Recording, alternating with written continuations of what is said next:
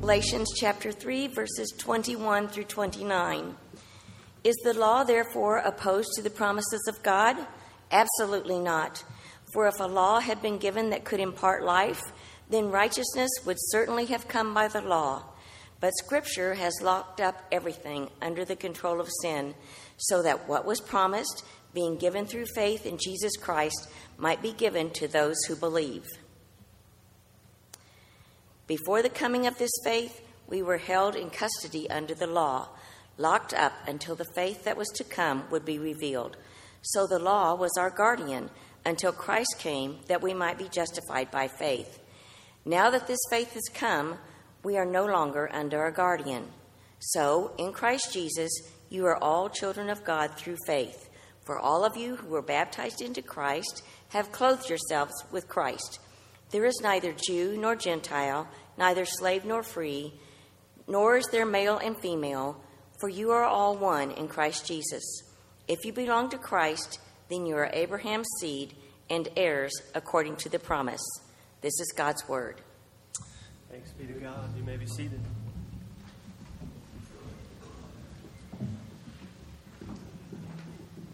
In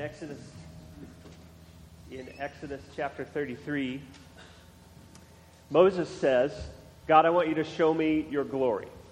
And God says, I will show you my goodness, and I will declare my name. So all three of those things are exactly the same thing: his glory, his goodness, and his name. And he hides Moses in the cleft of a rock, and he covers his eyes so he can't see God. And as he passes by, he says something. It's an amazing statement. It's in Exodus chapter 34, verses 6 and 7. And I've put it in front of you because I want to read it. The Lord passed before him and proclaimed, the Lord, a God merciful and gracious, slow to anger and abounding in steadfast love and faithfulness, keeping steadfast love for thousands, forgiving iniquity and transgression and sin, but who will by no means clear the guilty, visiting the iniquity of the fathers on the children and the children's children to the third and the fourth generation. Some say that this passage is one of the most important passages in all of world literature. Why would they say that? It's because God says to Moses, I'm going to show you my goodness, and we say, yay. And we latch on to that. We latch on to the mercy and grace and slow to anger and all of those words that are in blue. Did you notice that? And then he says something that doesn't connect with us. And those are the words that are in red.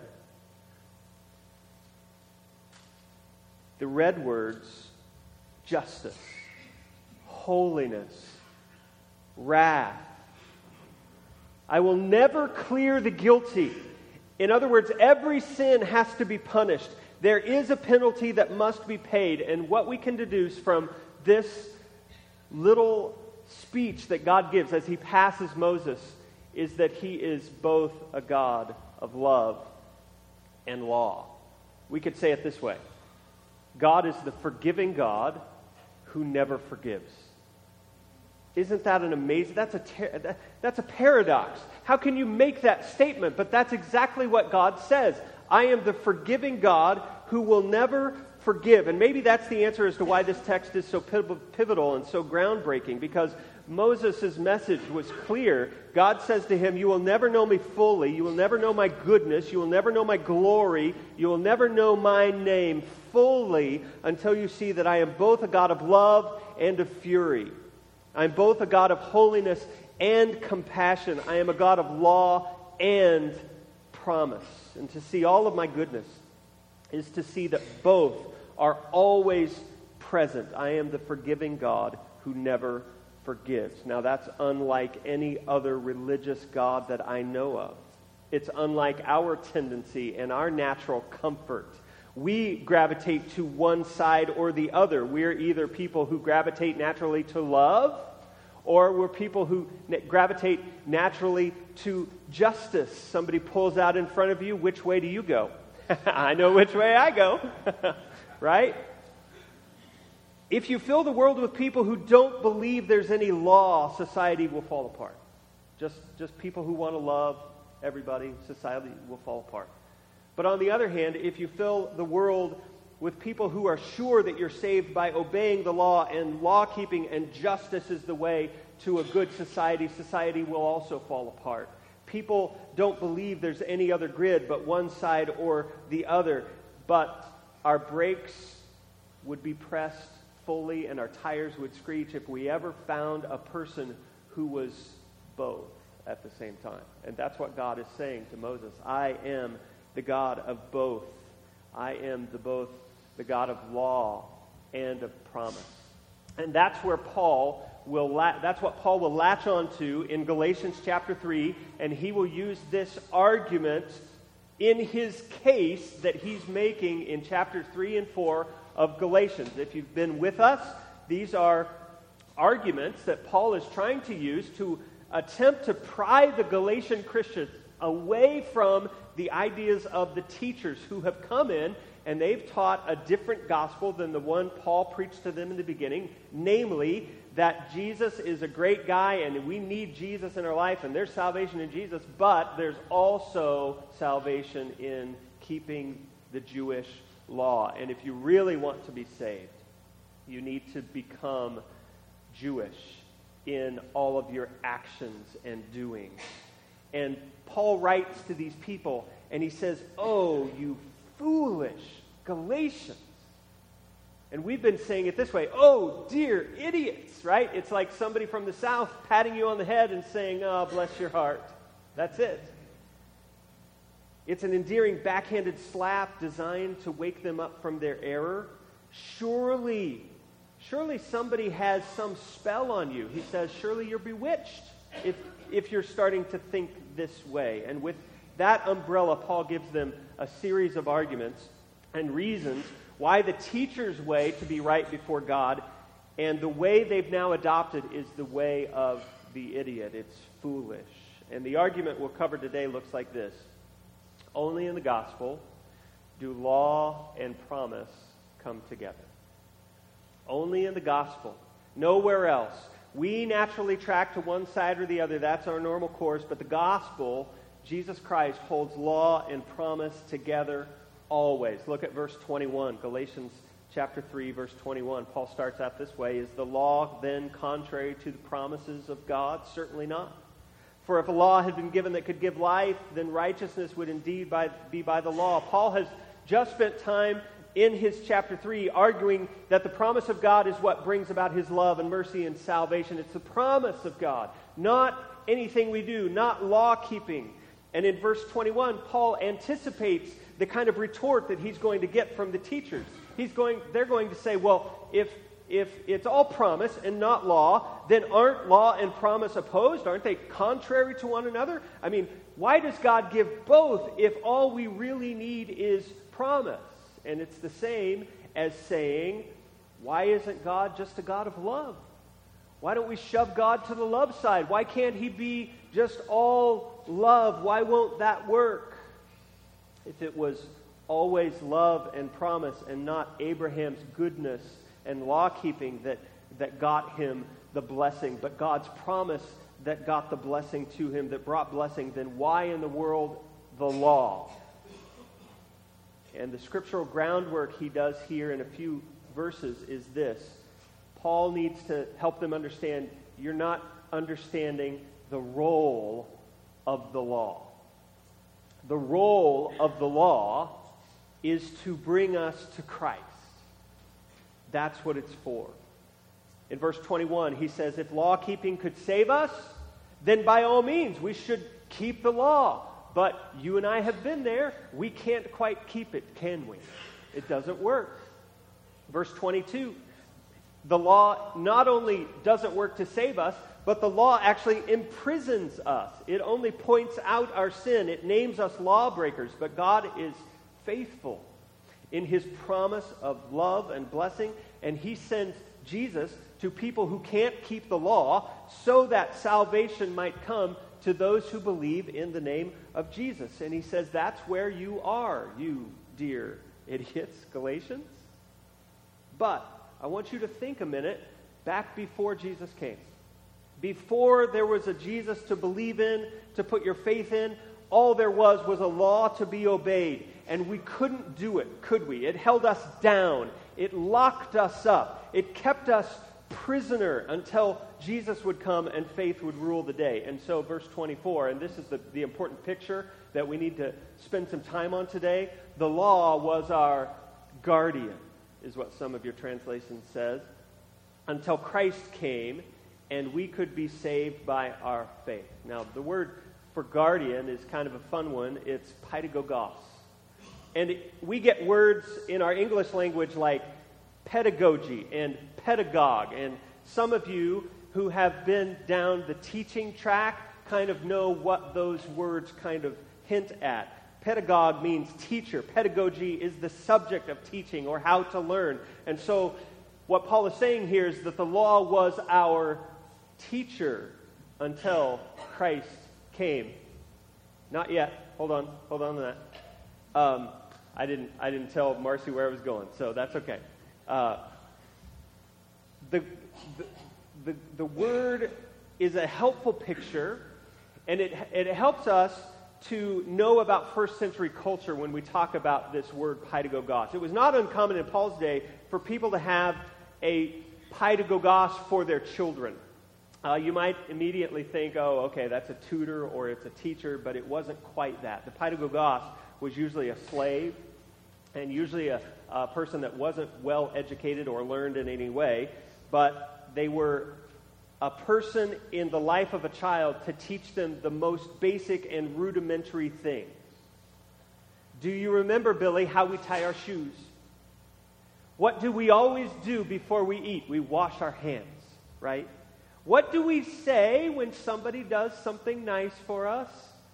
Thank you. Yes, right? Very good. And the real schooling was what the pedagogos prepared the kids for. The real subjects, math and science, philosophy, history, those subjects were left to the real teacher.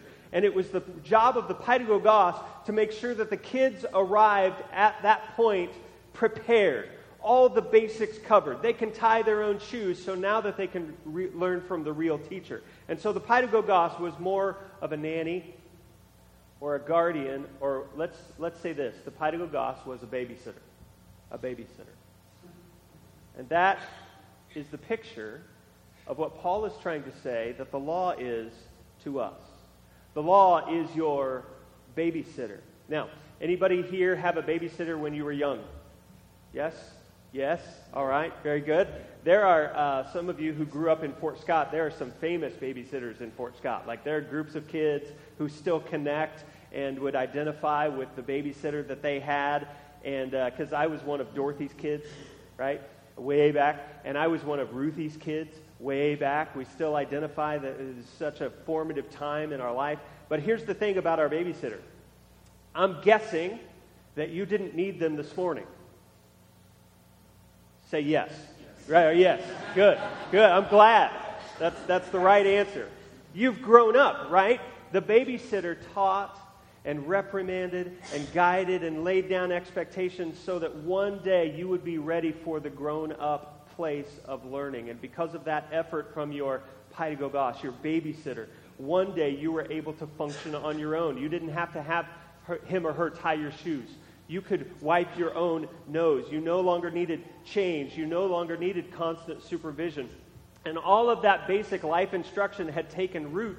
And so now you could do things for yourself, and the babysitter was no longer needed. They were successful in what they did. The babysitter's ultimate goal is to work himself or herself out of a job, right? If you don't, you're not very good. The toddler becomes the 2-year-old. And the 2-year-old becomes the kindergartner that hopefully can tie their own shoes, clean their own face, go to the bathroom by themselves. That's the goal. And Paul says that's what the law is to us. That's what the law was. The law was our babysitter. The law constantly supervised us, guided us, showing us we were sinners. And it did its job because it handed us off. It led us to the only teacher that could really instruct us in how to truly attain life, Jesus Christ. And after it led us there, it handed us off. It had done its job. And you can see what he's trying to say. Paul says, oh, dear idiots, trying to keep the law in order to earn your salvation is like still needing the babysitter to wipe your nose. The law has the power to show us that we are not righteous, but the law cannot give us power to be righteous. And ironically, if we think that we can be righteous by law keeping, then we've missed the main point of the law. The law does its work to lead us toward a recognition of our need for salvation by grace. The law then, Paul says, here's his argument, the law does not oppose the promise, but it supports it, and it points out our need of it. In verse 25, he says, faith in Christ has come, and we no longer need the law. We are no longer under the law. The guardian, the babysitter that the law was to us, it's no more. Now, there's an important note here. There will always be a standard of law to keep.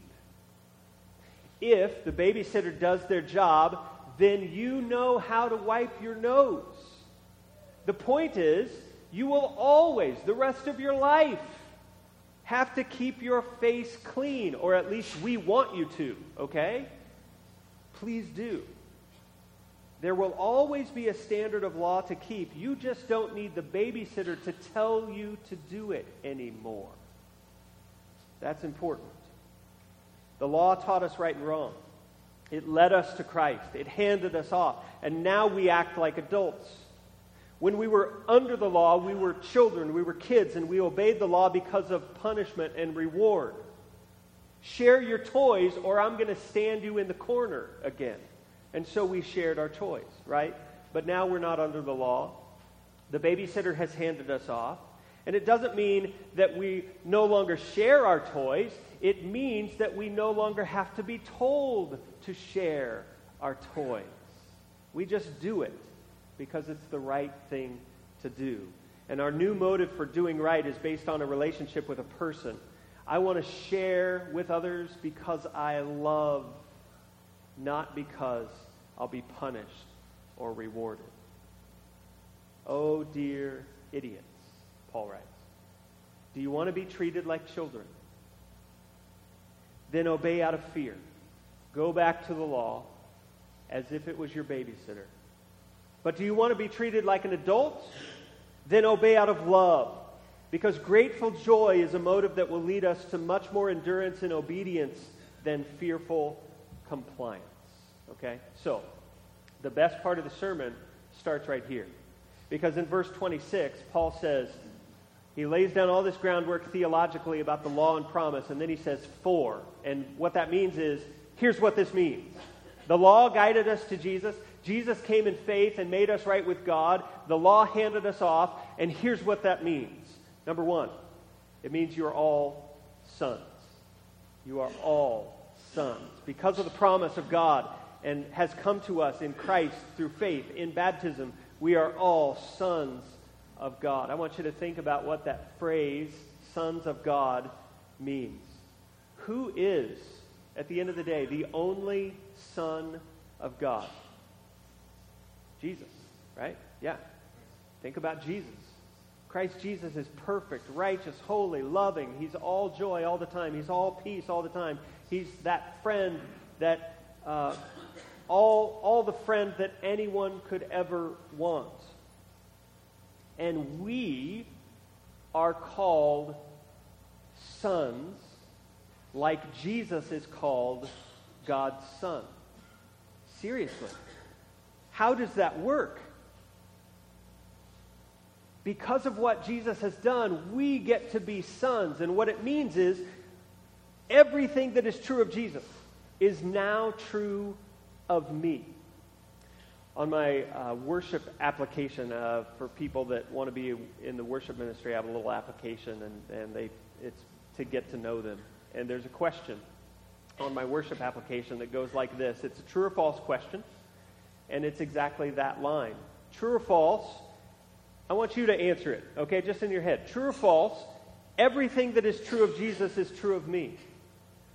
Now, I put that on the application without all of this context, and so it's really a trick question because there's no wrong answer. The answer reveals which way you tend to lean, whether you lean to law or promise or truth or grace or love or holiness. Because is it true that everything that is true of Jesus is true of me? Absolutely, that's what this scripture teaches. But is it also false that everything that is true of Jesus is true of me? Well, yeah, because I can't live up to the perfect life that Jesus lived. And so, the interesting thing is, I don't think I've ever received an application where somebody has answered true. Everything that is true of Jesus is true of me. Because we don't think we're worthy of being God's son. And you're right, you're not. But because of what Jesus has done, you are anyway. You're a son. One more thing about this son business. That phrase that we are all sons of God just may happen to kind of alienate about half of you. Do you feel that way? We are all sons of God. In fact, some translations, the NIV does this, translate that word children to make sure that about half of you aren't offended when you read it. But I want you to understand that doing that causes you to miss the radicalness of what Paul was saying. In most ancient cultures, daughters could never inherit property. And so, to be called a son was to be called an heir. It was to say, this person gets all I have. And that was a status that was forbidden to women. And so what's Paul saying? He's saying, you all, men and women, are sons. You all, even you women, are sons. You are legal heirs of God in Christ. And I don't want you to miss how radical a statement that was in a day where women were not allowed to testify in court. They were largely seen as property. They were totally dependent and at the mercy of the men in their life. And Paul comes in and he, in Jesus Christ, gives them equal status. So women in the room, understand what Paul is saying and own the fact that you get to be sons, heirs, because of what Jesus has done. We are all sons. Number 2, we are all clothed. Because of the promise of God, and it has come to us in Christ through faith, and in baptism, we are all clothed. 3 quick thoughts about baptism. I'm not going to spend a lot of time here. In fact, I'm going to write this up and I'll send it out in our newsletter. By the way, if you're not getting our newsletter, we need your email and you'll get it, okay? On baptism, 3 points here in this text. Number 1, it is the doorway of salvation. It's the entrance point. It's the way to get into Abraham's family. Number 2, it's not a work. It can't be, because Paul has spent this whole chapter arguing that works and law-keeping don't save you, and yet here is baptism. And it's an unavoidable part of the salvation process. Number 3, it is when we are clothed. Paul says, for those of you who have been baptized into Christ, have been clothed with Christ. And that event happens simultaneously. But what we're after here is what happens because we've been baptized. And that's Paul's point here. We are clothed. I want to ask you a question. Why did you decide to wear what you wore here today? Clothes are so important to us psychologically. And this idea that Paul brings up, he says, when you're baptized, you are clothed in Christ. It speaks to some amazing things. It speaks to our identity. Our clothing tells people who we are. If I came up on the stage and I was dressed in black leather boots and black chaps and a black leather jacket, and I had some sunglasses on and I had some gloves that went about halfway up my fingers, and I had a helmet underneath my arm, you would rightly conclude that I probably rode up on a certain vehicle and it was parked outside, and that vehicle would be a golf cart. Yes, golf cart. I rode up on my golf. No, it's a motorcycle, right? That's what clothes give us away. Nearly every kind of clothing is actually a uniform. It shows what we want to be identified, what group we're a part of, or what group we want to be a part of. And to say that Christ is our clothing is to say that our ultimate identity is found not in any jersey we might wear, not in any uniform, but in Christ himself. It speaks to our identity. It speaks to our dependence. Our clothes are kept closer to us than any other possession. They go with us wherever we go. And this last week, oh my goodness, my wool socks went everywhere with me. How many of you were there? Yes. -14. What was that? They go everywhere with you. So to say Christ is our clothing means that he goes everywhere with us. It's a moment-by-moment dependence that we have on him. And that goes beyond wearing a WWJD bracelet. That is to understand that he's present with us always. And if he's present with us always, that speaks to imitation. Imitation. To practice the presence of Christ entails that we continually think and act as if we were directly before his face.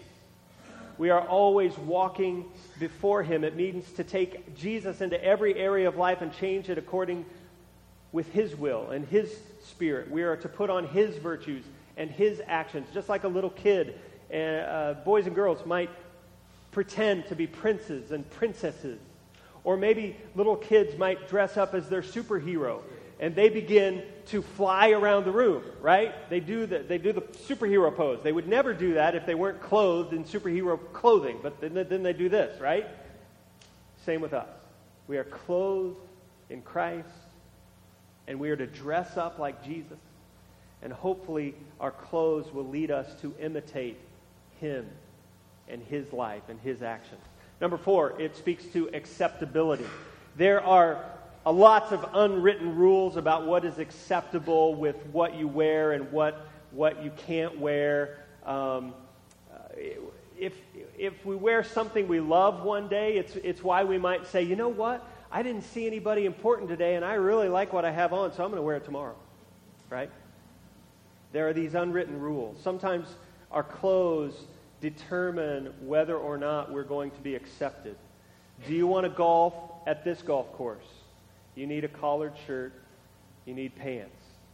Do you want to eat in this restaurant? You need a jacket. You need a tie. Do you want to get gas at this gas station? You need shirt and you need shoes, right? That's where most of us are. We're just trying to get in a gas station. To say that Christ is our clothing says that God has covered our shame in Jesus. We are loved because of his work, because of his salvation. We are accepted. When God looks at us, he doesn't see no shirt, no shoes. He sees sons. He sees people that are clothed in Christ because Christ has given us his righteousness and his perfection to wear so that we are acceptable in his sight. And so this being clothed with Christ is a metaphor for a whole new life. It means to think of Christ constantly. It means to let Christ infuse and permeate everything we think and say and do. And that goes so far beyond just mere law-keeping and rules and regulations and keeping those. It goes beyond even simple obedience. To be in love with Jesus is to be immersed in him, to be clothed with him. Christians are people who will never need some additional commitment to the law of Moses in order to receive acceptance with God because we are clothed in Christ. Now, this next one is so simple you probably miss it. I missed it. What happens when we all put on Christ and we're all clothed with him? It would be the same thing that would happen if we all put on blue t-shirts and khaki pants and white tennis shoes. What would that make us? It would make us all the same. The same. When we put on Christ, we are clothed with him. We all look the same, and that's exactly what should happen. Paul expands on this idea in verse 28. He says, you're all sons, you're all clothed, but you are all one. You are all one. Because of the promise of God has come to us in Christ through faith in baptism, we are all one. And all the normal distinctions and dividing lines that are drawn up by the world to chop people up into groups and classes and categories, all of those are irrelevant for our standing before God because we are in Christ. Somebody said it this way: the ground is even at the foot of the cross. That's right. Because we've all come through faith, no one is allowed any special privilege. No one sits on higher ground and somebody else is sitting on lower ground. We all look the same when we're clothed with Christ. And there's an incredible movement here. Paul says, you are connected to God as sons in verse 26. In verse 27, he says you're connected to Christ through baptism because he has clothed you. In verse 27, because of those two connections, verse 28, he says you're connected to each other. You are one. And there's a wonderful closeness between Christians. There should be a unity between us. He says it this way: there's neither Jew nor Greek. There's neither slave nor free. There's neither male nor female. You're all one in Christ Jesus. And that is a radically relevant mission to be a part of, and it only is possible in Christ. There's no other system in the world where you can consistently, rationally call everybody equal except in Jesus. And Paul picks up on three barriers that usually divide people. There's usually a cultural barrier that sometimes divides us, Jew and Greek. There's sometimes an economic barrier that divides us. He says in the church, those shouldn't be the case. That shouldn't be the case. And number three, he says sometimes there's a gender gap that divides us. There's no longer male or female. And that's perhaps the strongest barrier of Paul's day, and maybe it's the most explosive hot button in our day too. Women in Paul's day were considered absolutely inferior to men. And part of the reason that they were not included in any of the promises was because they were excluded from the requirement of circumcision. And that was interpreted by men to mean that women were lesser. And so we get comments like this in Jewish writing: oh, you're going to love these. May the words of the Torah be burned, lest they be handed over to a woman. Next one. Women are greedy, inquisitive, lazy, vain, and frivolous. These are Jewish writings. Happy is he whose children are males, and woe to him whose children are females. 10 measures of empty-headedness have come upon the world, 9 having been received by women, and 1 by the rest of the world. Ouch. Next. Conversation should not be held with a woman, even if she is your wife. Anybody mad yet? Yeah. There's about half the room that's mad. The other half just shut up. Don't say a thing, okay? In Paul's day, there was a common prayer uttered by the Pharisees. Paul surely would have learned it. It goes this way: O Lord, ruler of the universe, I thank you that you did not make me a Gentile or a slave or a woman. Look at what Paul just wrote here in Galatians. The pattern is even the same. In Christ, there is neither Jew nor Greek, slave or free, male or female. If Paul ever did pray that prayer, he can't pray it anymore. Christ won't allow it, because everybody is one in Christ. We may have different roles to play, but in Christ, every category stands before God complete in Jesus. The ground is even at the foot of the cross. And so here's where we stand. God loves us, and so he promised us life. God demands payment for sin, so he sets his law in place, and he is God of both love and promise. And how will that work? How in the world do those two things come together? Only in Jesus.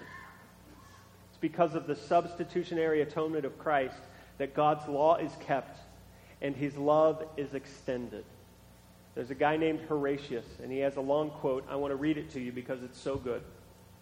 He says this: by Christ's substitution, and especially at the moment of his death upon the cross, and only at that moment, God's love and law are both satisfied. On the cross, and only on the cross, the love and standards of God perfectly and brilliantly coincide and shine forth together. Jesus was smitten to satisfy the justice of God, since that stroke paid for the sins. And yet at the same time, he was smitten to satisfy the love of God, since that stroke secured our salvation. He goes on in another section. He says, both love and law on the cross have triumphed. The one has not given way to the other. Each has kept its ground. Each has come from the conflict honored and glorified. Never has there been love like this love of God, so large, so lofty, so intense, so self-sacrificing, yet never has a law been so pure, so broad, so glorious, and so inexorable. There has been no compromise. Law and love have both had their full scope. Not one jot or tittle has been surrendered to the full, the one in all its severity, the other in all of its tenderness. Love has never been more truly love, and the law has never been more truly law than the moment Christ died. The gospel isn't love or law. The gospel is love fulfilling the law. And it's the law having been fulfilled by love. And inexplicably, we've just spent 30 minutes here trying to explain it. And it's still amazing. It's an amazing statement to make, and we don't quite understand it, even though we've spent time on it. God continues to be the forgiving God who never forgives. That's only possible in Jesus. And so what do you do about that? Today, let me give you some options. Maybe today, you need to begin to declare to yourself the truth, I am a son. My deeds knocked me out of the inheritance, but Christ's life and his sacrifice put me back in, and I'm a son. Maybe you need to put your identity where it truly belongs, in Jesus, and stop looking for value in other places. You are clothed with Christ, and you are God's own. Maybe you need to assess honestly that in your heart you haven't been treating other people in this room or out in the world the same. You've placed yourself a little higher and them a little lower because you believe you're more beautiful, you're more worthy, you're more capable, you're more intelligent, you're more mature, whatever it is. With you, the ground at the cross is slanted down and you're at the top and everybody else is down there. You've forgotten that we only get to the cross when we trust Jesus.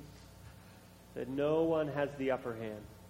Everyone comes the same way. Let that be translated in how you treat people even this week. And finally, maybe there are some of you here that have never taken that step to be in Christ. The baptistry is right over here. And the baptistry is how we are clothed. The baptistry is how we accept Christ and how we become sons. Maybe that's your step today, to be an heir, to be part of Abraham's family. That's how Paul ends this section, verse 29. He says, if you're Christ, then you're Abraham's offspring and heirs according to promise. Oh, dear idiots, you're after the right thing. You want to be a part of Abraham's family. You're just going about it in the wrong way. The objective is right, but the strategy is wrong. You can't obey the law enough to be a part of Abraham's family. It only comes by promise. It only comes by putting your faith in Christ. And when that happens, at baptism, you are Abraham's seed. You are heirs according to the promise. And all that God promised Abraham, you and I will enjoy as well, because we are sons. Let's pray.